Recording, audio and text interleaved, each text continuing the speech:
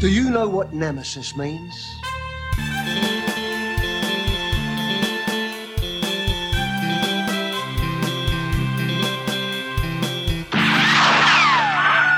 Hello and welcome to Direct, the podcast that takes a direct trajectory through a director's filmography. I'm Eric. I'm Levi. Panic Room is the movie we watched this week. Levi, please give us a synopsis of Panic Room. Meg Altman and her daughter find themselves on their first night in a new house when three burglars break in to search for a fortune hidden in an old panic room. The girls lock themselves in the panic room only to be trapped with no way to communicate with the outside. The burglars seal up the house and attempt to gas the room, but are foiled. The girls go on the offensive as the villains fight amongst themselves, retrieving a cell phone only to find no signal from the room. After a brief MacGyver moment, they manage to get a momentary call out to Meg's ex-husband before the line is cut off. Shortly after, the infighting ends with villain number 3, Raoul, shooting the leader of the group, leaving himself and the safecracker Burnham. Meg's husband shows up and is beaten violently, and the daughter Sarah has a medical condition that forces Meg to leave the room to find an insulin shot. The tables turn as the villains end up in the room with Sarah, and Raoul's hand mangled by the door while Meg is outside with the gun. Cops show up. Meg dismisses them, bargaining with Burnham to give her daughter the life-saving shot. Our two remaining burglars open the safe, but in their attempt to flee, they find Meg ready for them. Raoul takes a sledgehammer to the face, and then Burnham finishes him off in the final moment of redemption before being arrested by the police. The Panic caps. Room. The caps. Panics.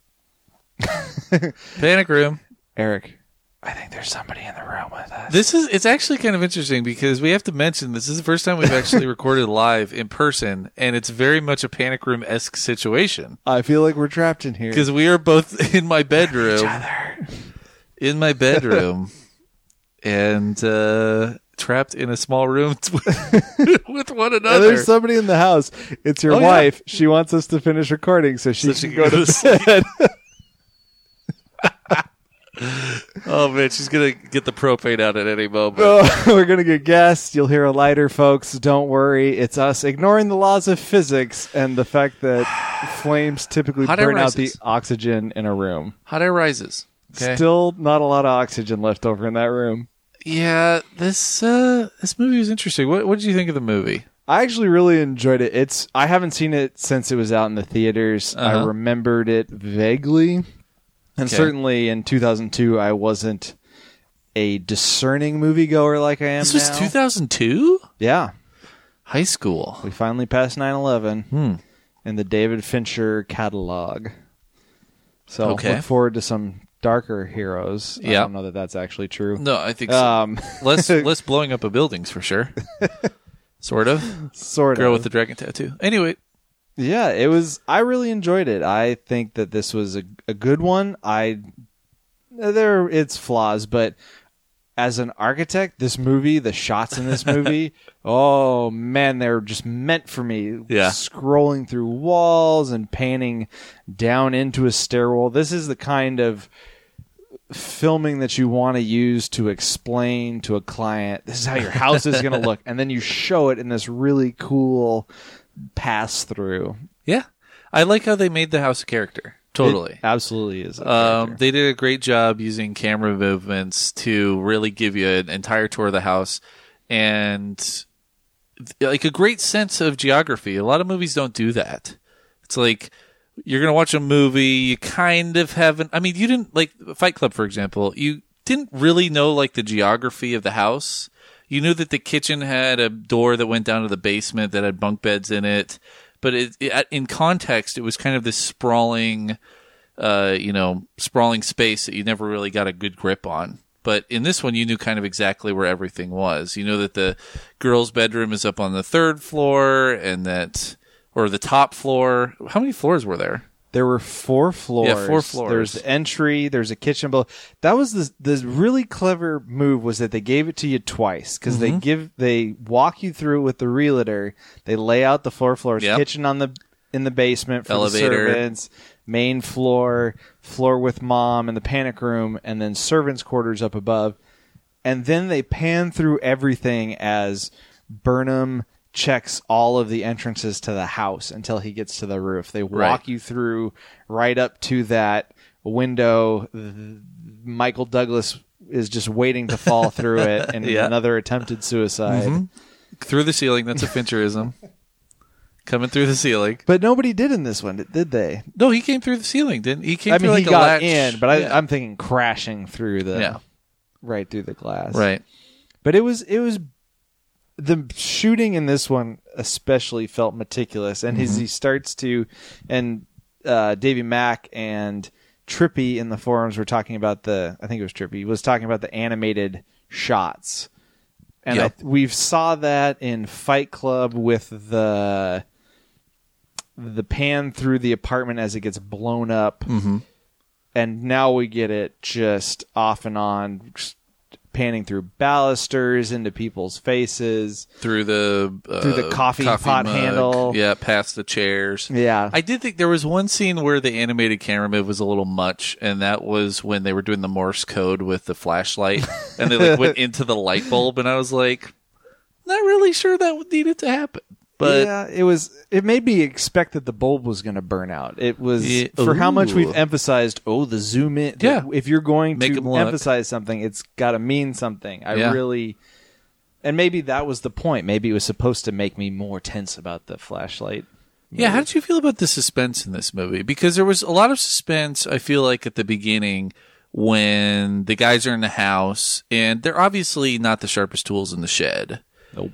And I feel like if there are the bonds in the safe, they're not going anywhere. Like, Jodie Foster has claustrophobia. Not that they knew that, but I don't think she's going in the panic room, lifting up the floor tiles and finding a safe in there. So they could have like cased the joint like normal robbers do, and waited for them to go on vacation or something, and then actually gone in and not had to deal with hostages. I feel like if you're a burglar, the last thing you want to deal with is actual people in the house. Like, yeah, and Burnham makes a point out of that at the start. He wants to check out super fast. And the thing that really made me tense in this movie was Raoul, because yeah, he Rebel's wanted wild to card. shoot somebody from the get-go. Yep. He was... It made me think of the Dane Cook sketch a long time ago when he summarizes heist movies, and there's always the extra guy that gets brought on at the end who says he's cool, and he's not cool. And Raoul... And I immediately went to IMDb because Raoul made me uncomfortable, and it's because it's Dwight Yoakam who makes me uncomfortable just as a huge. Anytime he shows up in a movie, he's in Wedding Crashers as the husband in the marriage that they're negotiating at the start. Oh, yeah, he shows yeah. up as the doctor in the Crank movies, which I really love those movies. Yeah. He's still super uncomfortable in those movies. He's also a country singer. And he's a country singer on this side. And So he has a dog in a truck. he's like a double threat because I don't think he can dance. He doesn't look like he He can definitely dance. cannot dance. He might be good at archery. But he that makes might be up his for third. it by shooting people. Yeah. But he doesn't I guess he shoots Jared Leto, but Yeah, he that's kind kind of of a shoots him point directly. blank. That's not point blank. Oh, that was that's a- right. He gets him from across Yeah, the he room. pegged him right through the cornrows. Lydia made a good point during this movie is that Jared Leto is like the king of bad hairdos. It's kind of his thing now. Or not, I mean, He's really leaned into it. he got bleach blonde in Fight Club. You got the cornrows in this one. You got angel hair, Jared Leto. He's bald in Dallas Buyers Club, I assume. I haven't actually seen Dallas Buyers Club. I don't know if he's but actually I know that's bald. I one thought of he had his long deal. hair. I don't know. But then, of course, is the Joker. Yep. So How's that working out for him? change the hair, make it work. I want to see it, dude. Yeah, but I've heard that even of the apologists, the Suicide Squad apologists, it's almost universal that his Joker is... And he's coming up behind You can't Keith do it. Baby. You can't do it. I mean, I feel like comparing Jokers is a futile task because Jokers need to be in their own time. So, oh crap! The panic room is opening. Oh, no. Sorry. Eric, close the door. Close the door. Yeah, we should close the door on this conversation. Why are we talking about Jokers? We should need to talk about Panic because, Room. Yeah, Jared Leto I was all being one of the movies that he's highlighted in, he doesn't make it that far into the movie, and that was something I forgot. So when he gets put down, I was like, "Oh, well, I've never seen the movie before, so I was very surprised for most of it. I was like, this is good. There is like kind of the moment when they're in the room, and Forrest Whitaker's character keeps on saying like, "There's no way to get in the room," and so you kind of know that they're going to have to contrive a reason for Jodie Foster to come out of the room, and that the insulin is a great, device for that. The MacGuffin insulin. But it kind of lowered the suspense. I guess this movie breathes really nicely. I think that's kind of how I would describe it. Well, it's a nice handoff. Yeah, because it's a nice thing at the beginning. You kind of resent them because they can afford this place. 4,000 square feet is a ton of space for two human beings. I know. That's what I we was just grew like. up This in is standard under 2,000 square feet homes. In I think my house. Suburb I think my of house was Seattle. like 2,000 square feet. Yeah, most middle class America grows up at 2,000 square. Yeah. 4,000 square feet. Done some houses with that size. I don't know what people are doing with all that space. I know. That's what I wrote. I'm like, this seems like way too much space for two people. Yeah, I can't imagine what that house costs in New York. And plus with the elevator and the panic room. I love the elevator. I love that Kristen Stewart's playing with it. Yep. And then we immediately turn around and, oh, Mom, I know how to work the elevator. Because I was she would. around in it. And she would because she's got like that kid thing of like, no, you swipe left. Yeah, I'm going to just poke the buttons. Yeah. I figured it out immediately. So I think that was good. But yeah, the house is way too big. But you get kind of a nice thing at the beginning with the realtor. They introduce you to the house as a character. They lay out the geography for you, which is nice. And then the bad guys break in almost immediately. And after we've established that Jodie Foster is sad and also drunk. Yeah, a little bit of a wino. Yeah, but that's the thing. Like, you don't just sober up at like an hour nap.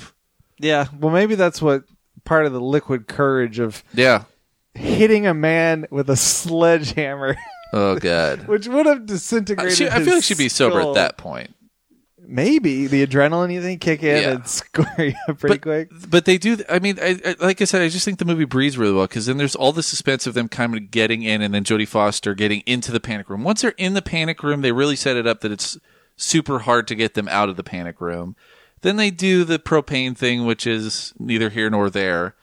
And the movie's kind of like, well, we can't get in there. It's not going to work. We're really screwed here. And then Jared Leto gets shot, and all of a sudden, boom, it becomes an intense movie again because the wild card has established himself. And then they get into the room, and then it's a reversal where they're in the panic room and she's not. So I feel like the movie really does breathe nicely for a suspense thriller. It's not one of these balls to the wall action flicks. It's just like intense the whole time. I did write down Gravity, but in retrospect, it's not really a Gravity because Gravity is that. Like, Gravity is oh shit the whole time. Still haven't seen Gravity. You haven't seen Gravity? No. Oh, Lord Jesus. You're right. The movie sets up, and one of the things that are like, they even give it the trope of a haunted house. Like, Old Man Crothers lived here, and he had a ton of money and a panic room because he was crazy, and he had slaves still into the 90s. Like, also, the reveal, though, that Jared Leto was like his grandson or something is interesting. Yeah, it was mildly... I mean, it gave them a reason. It gave him a reason to get around the paranoid. Yeah. The character of the house to get into its secret. I feel like it would have been better though if he was a servant. That would have been good too. It didn't make a ton of sense to me that he would get an inheritance, and that this is like he basically says it for himself. He's like, "I'll make an anonymous call tomorrow. We'll get the bonds. We'll split them up 5 ways. I'll get $1.5 million or whatever." I did enjoy the head math that occurs in Forrest Whitaker's eyes in that moment. Yeah. Yeah, but at the same time, it's like, really, dude? Like, you wanted to get... he didn't have a good plan. I mean, he's the idiot.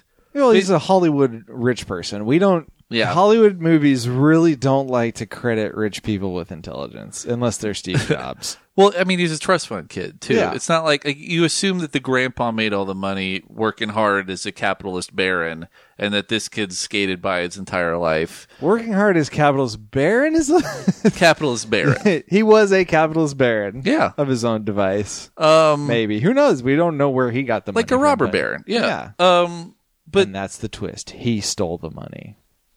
See, I thought it was going to be like an Inside Man situation. Have you seen Inside Man? Yes. Okay, good.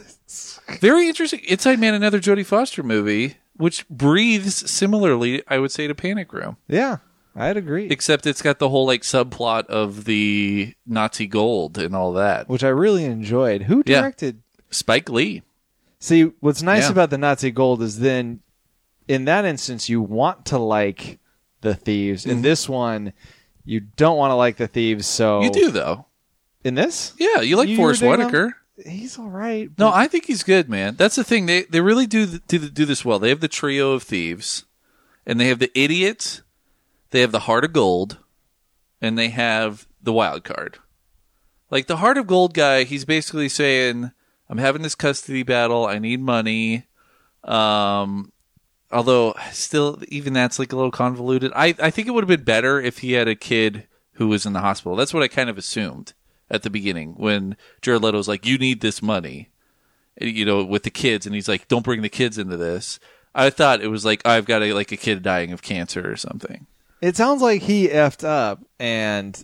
Yeah. Then now he needs money because he screwed up. Yeah, it doesn't sound like an act of God, like a disease or something. Well, and it would have made more sense to me subtextually because then he's got even more motivation to save the dying girl.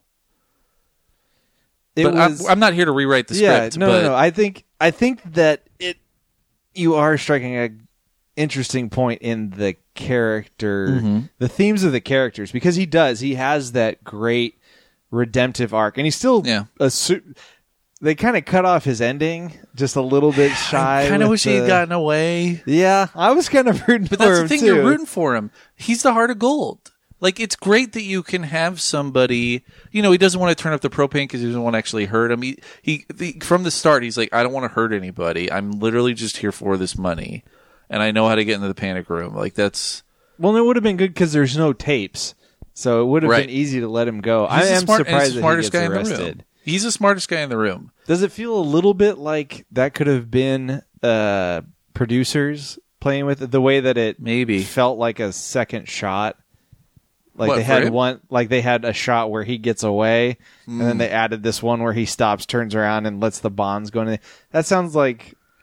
Yeah, I mean, the bond letting go thing was another thing of, like, why would he grab the bonds? I mean, it's raining outside. You got to keep them in your shirt. And we were trying to figure this out before the cast. Yeah. How do bonds... I don't know how bonds work. I don't know how you, like, black market bonds. It seems like you'd go to a bank and they'd look up the number on the bonds and say, hey, these don't belong to you. Right? I mean, I feel like you have to transfer bonds like a car title or something. I'm trying to buy a house right now, and there's a lot of questions that come with vast sums of money that end especially up 12. I was it sold a house $12 million? and I'm buying a house, and they still ask me, where did this money come from? Yeah, from the house I sold, so I can buy this one. Was it 12 million or 22? It was 22. It was a ton of money. You can't really just cash in 22 mil and be like, and I buy movies where the villain is going off to the Riviera, because then you're going to kind of let it out a little bit over time. You might have the right. I feel like a security guy in New York who has custody problems doesn't exactly have a fence. And by the way, your ex-wife's going to be like, where the fuck did you get all that money? Where'd Doesn't that matter. come I got from? a lawyer now. Yeah, I know. Whatever.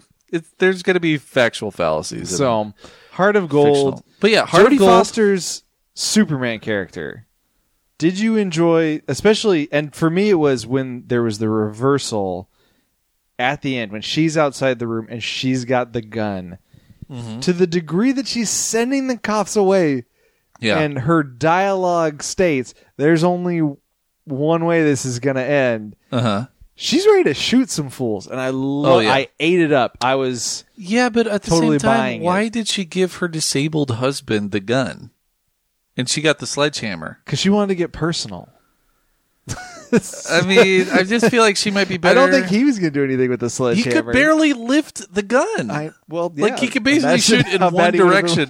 He has to hope that they walk in front of him. They walked in front of him. That was part of the plan. When they walk out and Forrest Whitaker starts going through the doors, I was actually the fact that the suspense is flipped around, and now you're not sure exactly what Jodie Foster's up to. Yeah, but you know she's pissed. Super Mama Bear moment, and I kind of liked it. We didn't get deep into the masculinity of Fight Club, and this movie was a nice follow up to that. I thought. Well, it's just it's just a good villain. I think that one thing that we saw when we were in Tarantino's canon was that a good villain can make a movie. And in this movie, I feel like Dwight Yoakam's Raoul is a fucking great villain. He was so unstable. Jared Leto's a great villain, too. I was actually kind of sad that he died, but because he's an entertaining villain. But there's one thing about the goofy idiot, and then there's another thing about the wild card who doesn't give a fuck. And it's like, I'm seeing $22 million in front of me. I don't give a fuck about anybody else. I don't care if you're a kid. I don't care if you're a divorcee. I don't care if you're an old billionaire. You're all going down so that I can get my hands on this money. It's the D&D, the most dangerous character in Dungeons & Dragons is chaotic evil. Because there is just no boundaries. And you don't know. You cannot plan for that villain. Yeah. Yeah, I mean, basically, he's chaotic evil. I feel like Jared Leto's... He's kind of just chaotic neutral. He just wants money. He's not really dying to hurt somebody. Yeah. He just wants the money. And I feel like Forrest Whitaker falls into lawful evil. Yeah, or a neutral. I feel like he's got the lawful side.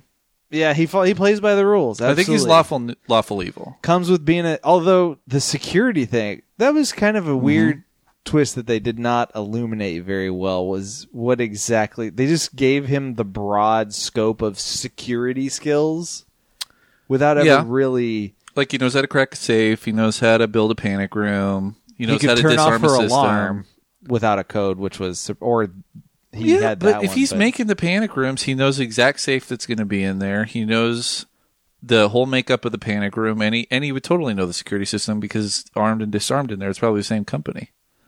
Why did they focus on the magnet light on the drill? I don't know. They kept showing it, and I kept expecting some sort of magnetic interference to occur. I think it was an old Milwaukee sponsorship. There were a couple. There was some Mayflower spent a lot of money to get their name on every box, even like wooden crates. And I don't know that. Do people still use wooden crates for shipping stuff? They're like, you better not put U-Haul in this movie. Mayflower, we live and die by our wooden crates. Yeah. I mean, I feel like rich people use none wooden of this crates. Double cardboard heavy duty from Home Depot. I feel like the cardboard is a poor man's game. I feel like the wooden crate, like if I were rich, I'd get the wooden crates. That reminds me, we do have a sponsor this week, Schlage. I don't know if you knew there was pretty much one company that makes door locks. Yeah. Stop them with the sleigh. Just a weird thing I was trying to think of, because they make such a big deal of the moving company, but then the security stuff was all kind of nameless. I think it's Schlage. I'm not sure. I've never really said it out loud. But yeah, I going back to the villains, I felt like they were all really effective. I think that's kind of the great thing. And the other thing that I realized at the end of this movie, when the credits roll and they put the cast list up, there's like 12 people in this movie. Yeah, that is cool. It was a nice, clean. This is Reservoir Dogs. This could be a stage play almost. Yeah, exactly. You'd be able to, and you'd get those same panning shots where you could see the panic room on one side, and you see the villains on the other side. This would be a crazy cool stage play. I feel like we're going to Broadway. This could be a really cool stage play. Nailed it. If you had the panic room, like you'd probably have to go 3 stories because I feel like 4 stories is too tall for a stage. But yeah, you could have just like the dollhouse cut out the side of the house, and then you could have the villains arguing in the panic room, yelling at each other while Jodie Foster's down, giving her husband the gun, and like so much stuff happening concurrently. It could be really, really cool. That would be great. All right, let's Yeah. stop the cast, cut this out. This is a good idea, Put this man. in the We're going idea to Broadway. box. Fincherisms. For Heavy this movie. Rain the whole time. It was. I liked. We're talking about the stage play thing. Something about the heavy rain outside helps to make it. It's kind of like zombie films. Yeah. Zombies are a great environmental confinement. They really help because most of those movies are about especially you look at like Dawn of the Dead. Talking about good Zack Snyder movies, the zombies are really there to confine a bunch of people that would normally not come together. And so the rain makes this house just feel, you don't think about the neighbors really. And even when they flash the flashlight, he just goes and rolls his blind down. He Which can't I hear feel them, like I would do can't as hear well. them scream. Oh, absolutely. Yeah. When was the last time you heard a car alarm go off and go, oh, somebody's car No, is I being mean, I stolen? live in the city. At this point, it's weird to me when I go camping and I can't hear anything. It's actually like disconcerting. Like, I mean, it's so amazing to me. If we were to turn off the lights in this panic room, that is my bedroom, you'd be surprised how freaking bright it is. It is bright. Like, my wife, her family lives up in Port Townsend, which is like up in the Upper Peninsula in Washington State, up by, the Strait of Juan de Fuca. And it's so crazy to me when I go to their house and spend the night there. It is so dark. It is like pitch black. And you mostly just get the ocean noise up there, right? no, there's like no noise basically where they are, but it's here, it's bright lights shining through my window at all times and, generally sleeping with the window open, sirens and cars driving by at high speeds and noisy mufflers and rowdy drunk people, just, city noise. So you're right. It's this interesting thing of like you're in your little cozy nest, but you are in a bustling city, which kind of isolates you. At the same time, I really like the scene in this where they look out the window and I see the people walking by. I think Dwight Yoakam looks out the window and sees the people walking by with umbrellas. At 3 a.m. Who is walking by at 3 It's a city, man. in this rich neighborhood? It's a city. I'm sure Hookers going home. I'm sure that in New York City at 3 a.m. you could find people on the sidewalk, no problem. Yes. In Manhattan. Yes. Do you notice though that even with the lighting, they had, despite the fact that it was super heavy rain, they did have a lot of lighting shooting in through the windows and throwing the dividers in all of the windows, which were given kind of these gridded effects, kind of thrown throughout the house. It was a nice. They're like the fancy. It made you bar realize windows. how close everything was outside. Like there are lights right there shooting into you, and so they're having this event occur, and clearly, like there's light coming. There's a visual path in. And they're still alone. It's that weird, it's isolated. It's that feeling you get in a house, even with your neighbors right next door. Yeah, you still. I remember when I moved in, I spent the first time on the floor, and every sound, I was up like a shot, going, "What is it? What was that?" Because you just don't. Like, I hadn't changed the locks yet, so I had the keys that the last owner gave me. Didn't trust those fools. And it was exactly the same scenario. I don't know why but there was no $1 million buried. I always love the first night in a new place. Oh, super scary. I'm a giant coward on that first night. Well, I had when I was living in Tacoma, the beautiful city of Tacoma, Washington, one night, and somebody tried to break into my apartment while I was sleeping. And it was one of the scariest moments of my life. It was literally I'm going to die now. Because I was living in this apartment that was 2 stories, and it had, I think you probably went to that one, maybe. Sounds familiar. It had the upper story was like a balcony, so you could look over into the lower story. And so that was the bedroom was up there, and then the living room was down on the first floor. And I just kind of wake up, because we had these weird doorbells on our doors that were on the door, and it was this little lever that you would pull. And so I wake up because somebody had rang the doorbell. Checking to see if you're home. And then I just hear shaking the thing. My skin is crawling I know. just hearing this and story. then pounding on the door. And then so I get up and I start walking down the stairs slowly. And this is the moment where I'm this is the end of my life. Like, I literally was like, this is it. I'm dead now. This is how Eric dies. I've had that moment twice in my life now. That was one of them, and the other one was when I was in a car accident. Oh, like that's right right. before the car accident, Yeah. I was like, this is the end of my life. And luckily neither were true, unless of course I'm in a Tyler Durden universe right now. But anyway, yeah, I'm walking down, and the only thing I can muster, this is tough guy Eric, right? Walking down the stairs, the only thing I can muster is, hello?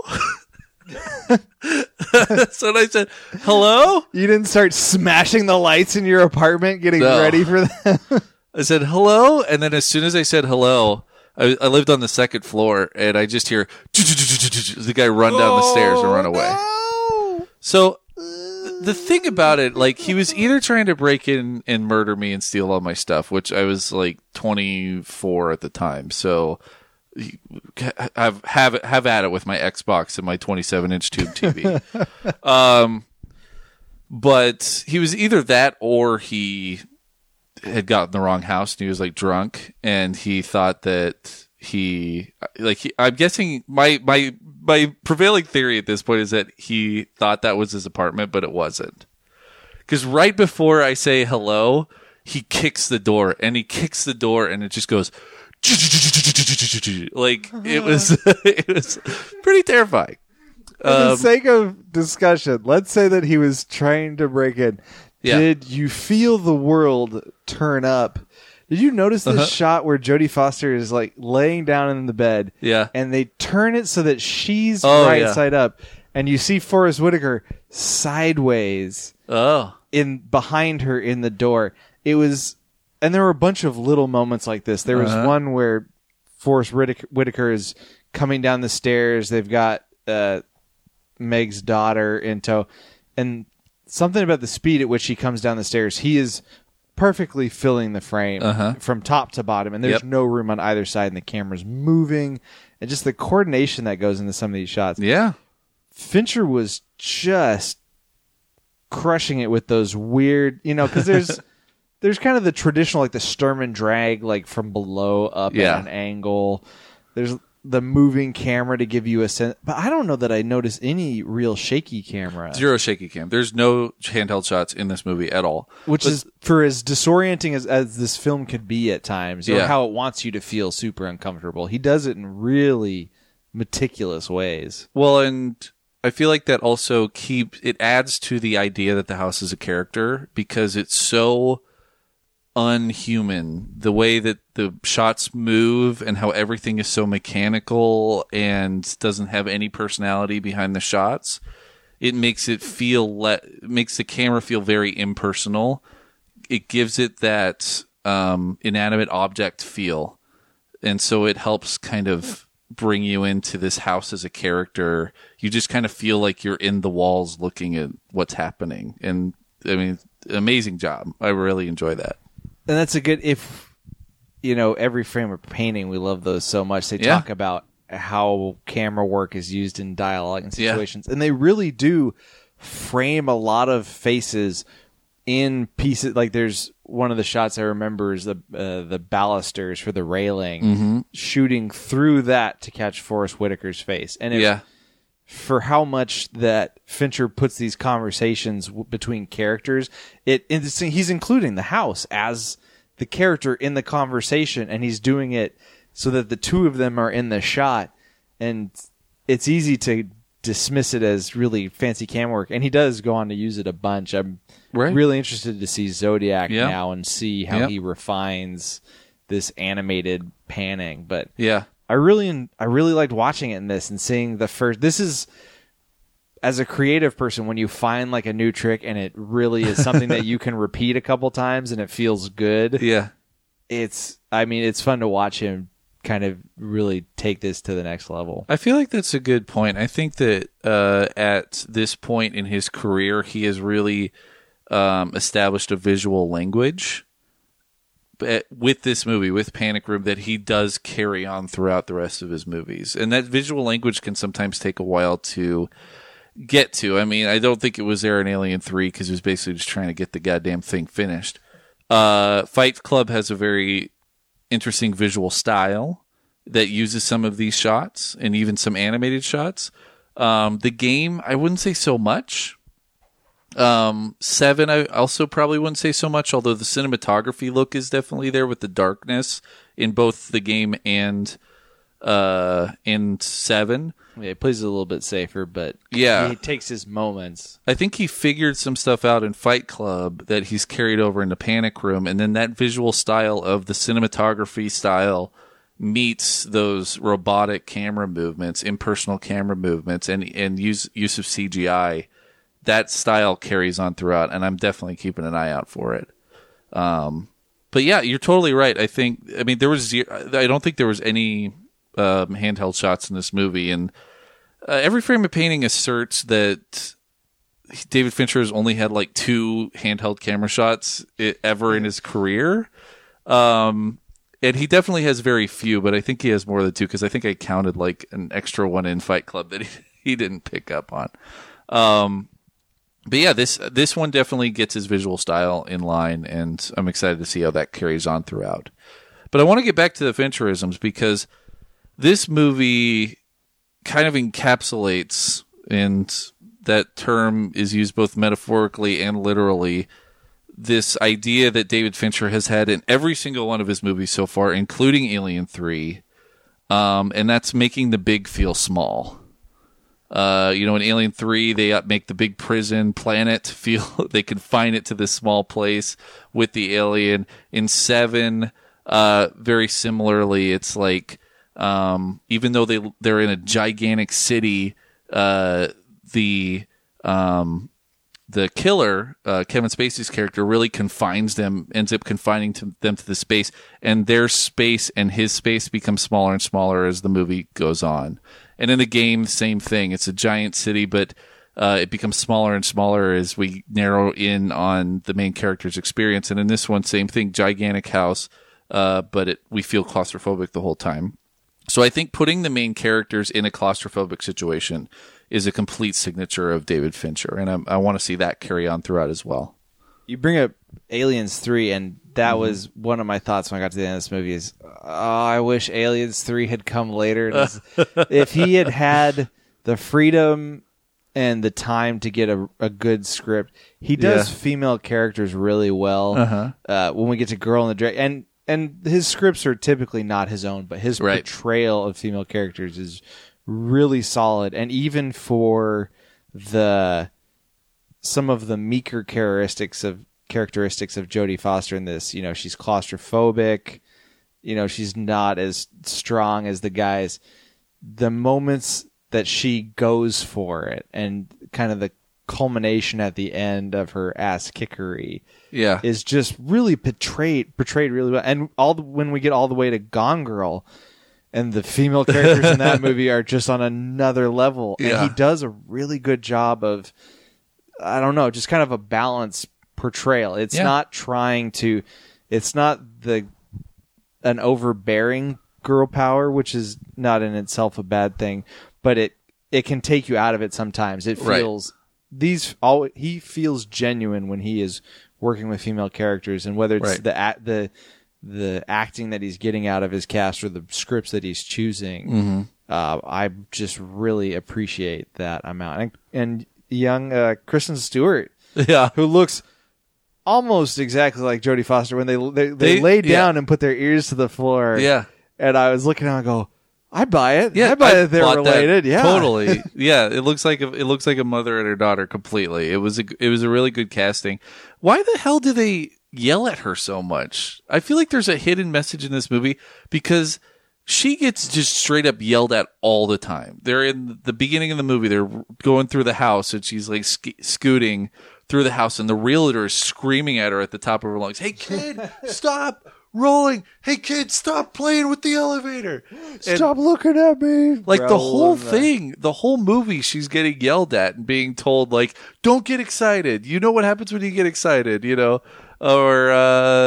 or even, or she's getting told she's going to get her throat cut by Dwight Yoakam with his fingers gone, which wouldn't have freaking happened. I don't think Forrest Whitaker's going to allow him to do that. I can't believe he was conscious after I know. I feel like the pain of having your hand smashed between a couple. Well, his 3 fingers inches came of off. steel, which is that like you pass out. The Yeah. pain of that. When he out. picks up his fingers, although you said Jodie Foster's Superman, he's obviously the Superman here. Yeah, because he takes a sledgehammer. Takes a to the head. sledgehammer to the face, falls down a flight of stairs, gets his hand chopped off, and he's still rolling. He's still ready to smash somebody's That's face just with Dwight a sledgehammer. Yoakam as a person.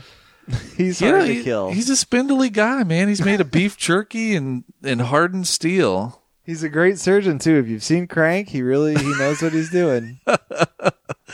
Yeah, but that was I felt like there was an underlying thing there with Kristen Stewart, and everybody just yells at her throughout the whole Kids movie. only pay attention if you yell at them. I guess so. I think maybe it's I feel like she was fairly well adjusted for the situation that she was in. I really liked the moment at the start when, again, I really enjoy, and it's the dialogue really as written, but it's always seems to be very efficient. They really get you through the fact that Jodie Foster is divorced as quickly as possible. Yeah. And it culminates with you understanding that Kristen Stewart is also not pleased about the situation when she's like, fuck him, fuck her, and then mom tops off her Coke because we're getting crazy. Also strange to me. Like, really, you're gonna let a kid pop a Coke and not drink the whole thing? Mom's gonna top off the wine. Yeah, but like, get a you're not gonna caffeine give high the as kid. a kid who is diabetic. I did not think about that, actually. Oh, that actually makes sense. That makes more sense now. But even still, that's even worse. Yeah, no, it's not good parenting. I understand now why she didn't want her to I drink should've the let whole her finish can. But now I'm like, why are you giving her the whole can? That makes sense. We're gonna push the limits tonight, kiddo. I hope it doesn't sound like I'm shitting on this movie because I like this movie. No, it's really good. Yeah. It's an solid impressive thriller. movie. It's a very impressive movie. And I'm usually not like a huge thriller guy. I kind Well, of the one thing I can't stand, and I just kind of, at this moment, it's a pet peeve of mine, is people barely being able to reach things. You know, it's a thing of like, you just get your finger on That's it. because you're and you tall. can't quite- You don't have this problem the rest of us have. I feel like it's Every a lazy day, I feel as like a guy who is average height, I reach for things and they're just out of grasp, and it's infuriating. I do that too. Like if I'm on the couch and I don't want to move, and the remote is just out of reach, it's a drag. But no, that's the thing. Like I feel like it's just kind of it's a little bit lazy to me from a filmmaking perspective of like I can't quite reach it. I just Are they gonna reach it? Yeah, and then you end up grabbing it anyway. Somehow your arm gets 3 inches longer, and then you just grab it at the right moment. I'm like, come on, guys. But regardless, I do think that the movie's really interesting, and I want to go back to your point. I think about female characters. I just think that in general, David Fincher has a great eye for scripts, and he understands what makes people like worried. I feel like it's a big part of what makes you uncomfortable. Yeah, and there's universal things. And so it doesn't necessarily matter if the protagonist is female, the protagonist is male. I feel like there's universal human things that he's able to tap into with his script selection, in that he understands that like when you have a problem, your world becomes smaller. You start to focus on that problem, and it can take over your life. You can become obsessed with it. In this movie, Jodie Foster has an issue because her husband left her for some ditzy broad who everybody hates. And that's the only reason why I called her broad. I'm not trying to diminish her as a woman. I think that she's supposed to be an asshole. But yeah, so everybody hates the person that her ex-husband ran off with, and she's like in this plot, and she's trying to make the life with her and her daughter, and she's beholden in some ways to her pharmaceutical millionaire husband, ex-husband, who's going to buy her this gigantic house, and it all becomes this thing. It's a good metaphor because she's like basically tied to this asshole, and the asshole that took him away from her and her family. So she's financially tied to that, and the house itself is financially tied to this treasure that's beholden within it. So it's like, you can't get away from these things. They don't exist separately from one another. But going back to it, I just think the eye for scripts here, it's really about people focusing in on these huge problems that they find in their lives and that their whole world becomes claustrophobic because of it. Yeah. Well, and he shoots so claustrophobically. Yeah. So because of his close-ups and the focus at which he does that, he usually, you watch a Marvel movie and it's the whole frame is in focus. He's shooting just all the way open. Is that the term? I'm trying to, I know a little bit of regular like film photography, like snapshots. I don't know how it works with a full-on camera, but like the depth of field, everything is pretty sharp. In his movies, especially with guns, usually there's a scene where it's like you get the barrel of the gun and everything else is out of focus. Well, I love it. They also do the thing. He definitely did it in Fight Club at the end of Fight Club, and I don't know if he did it here, but there's a shot where the barrel is out of focus. You just get an out of focus shot, and then they dolly into focus on the gun barrel, which gives you this like disorienting feeling of looking down the barrel of a gun and slowly realizing that you're facing this threat of doom in front of you, because it's this disorienting fuzzy view, and then it zooms in, and then all you can see is just the barrel of the gun. And as a movie watcher, that's it. That's especially if you're intensely watching Fincher movies. That's, you suddenly lose track of the setting, and all you're looking at is a gun, and that is a really surprisingly unsettling. And the only reason I keep watching for it is they show it for Zodiac, like the whole clip. I mean, he really progresses. He goes, you know what? The barrel of a gun is not unsettling enough. I'm going to show you some bullets going into the gun. Oh, yeah. Oh, yeah. Man. What is Zodiac next? No. What is next? I don't even, I feel like I should be more prepared here. We can do this together now. Oh, yeah. With the whole IMD bizzle. So we have Fight Club, The Game, 7. Panic Room. Alien 3. George Michael, 25. No, it is. It's Zodiac. And then Zodiac. Zodiac is next. Zodiac, The Social Network, Girl with the Dragon Tattoo. Yes, Curious Case of Benjamin Button there is after Zodiac. That one I'm really... The other thing, I feel like we should watch the first 2 episodes of House of Cards, like maybe as bonus content. Yeah. Because that's 2 hours of television. I think it's actually like an hour and 30 minutes. I've never watched House of Cards, and now would be a good time to start. I watched it really hard for like the first 3 seasons, and then I completely gave up on it in the second episode of season 4. I don't know what it is that has not... I really like Kevin Spacey. I enjoyed The West Wing. There's something enticing about the show. Just never... Kevin Spacey, David Fincher. Yeah. No. I didn't know that it was David Fincher. He directed the first 2 episodes. And to really get me jazzed up. That's interesting. Yeah. J.J. Abrams directed a couple of Lost, and then that fell off a cliff too. So I'm a Lost apologist, so don't get me started on Lost. Apologize for that word. I'm a Lost apologist. Yeah, but this movie. So let's talk about the cops.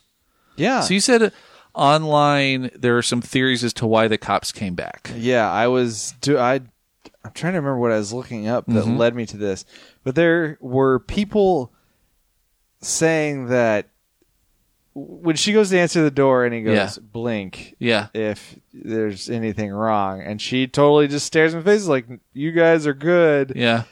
There's nothing overt about her giving a signal. Right.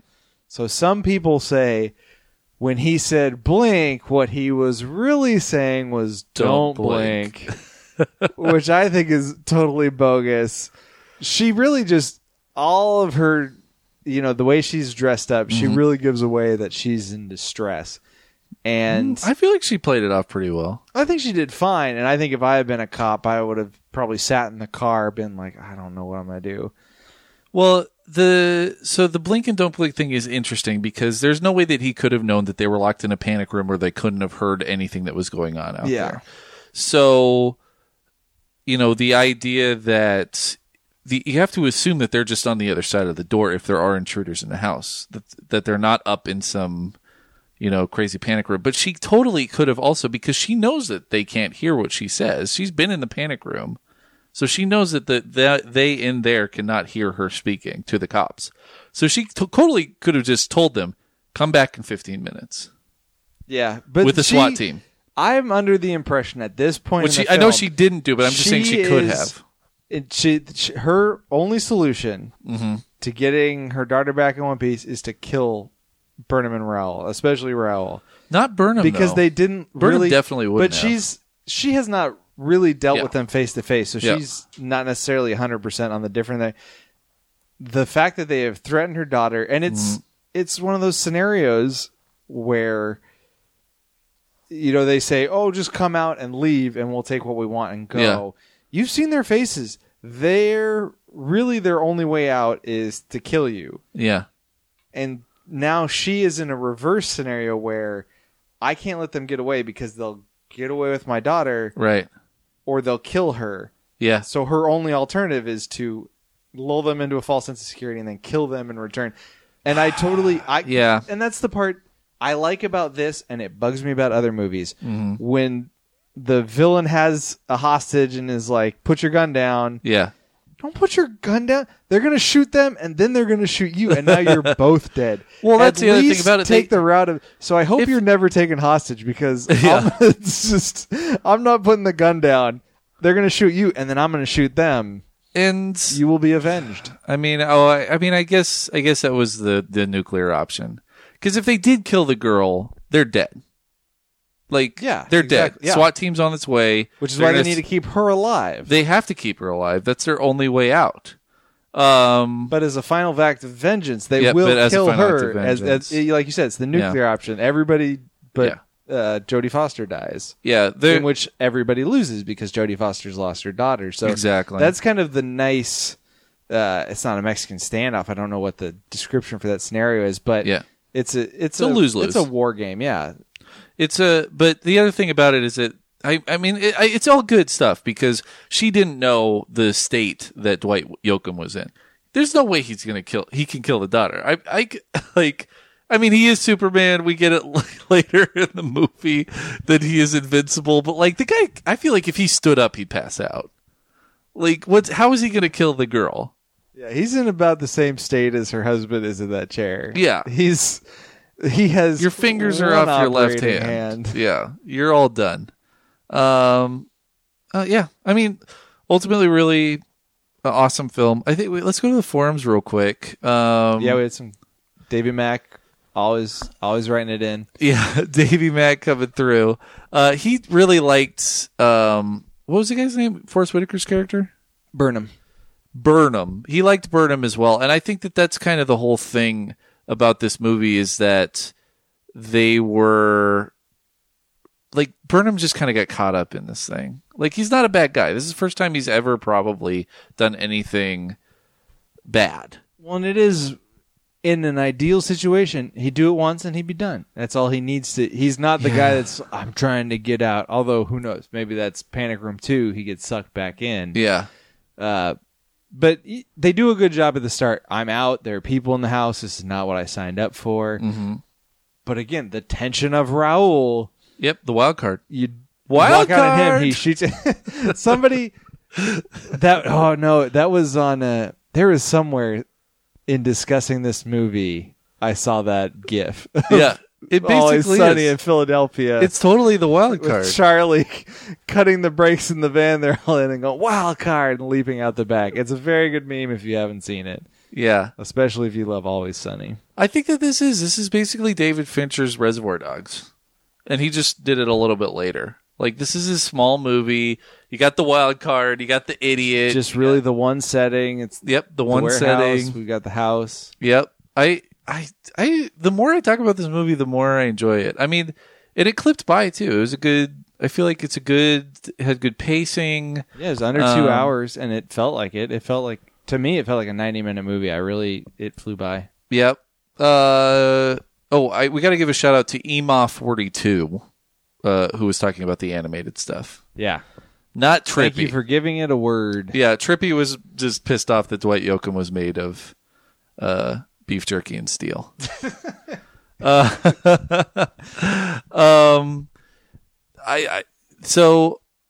I want to talk about this person, Chris Dua. I don't know if Chris Dua if that's a version of Christina or just Chris Tua. Hard to tell. It is hard to tell. But she, whoever this person is, talks about the.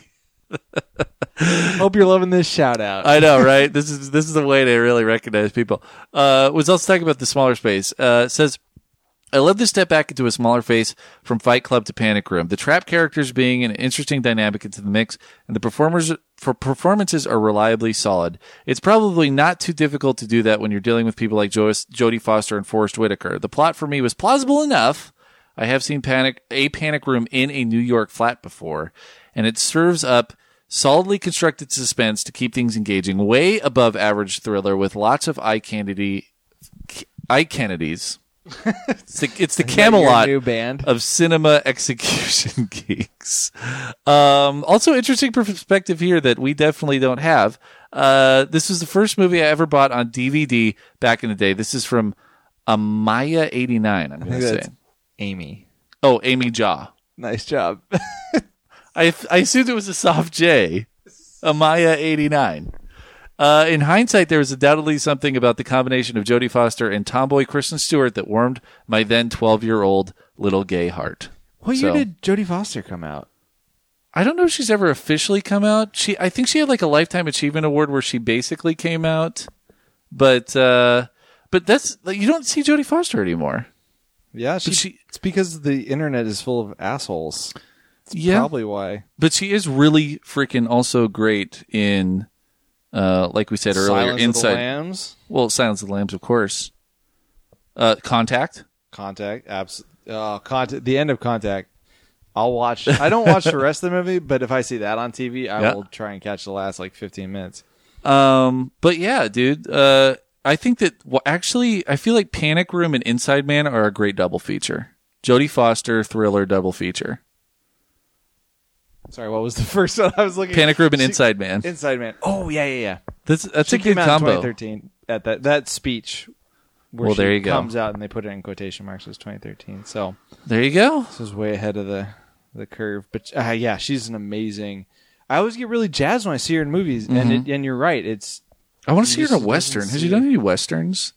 I don't know. I feel like she'd be awesome in like a Western as like a bounty hunter or something.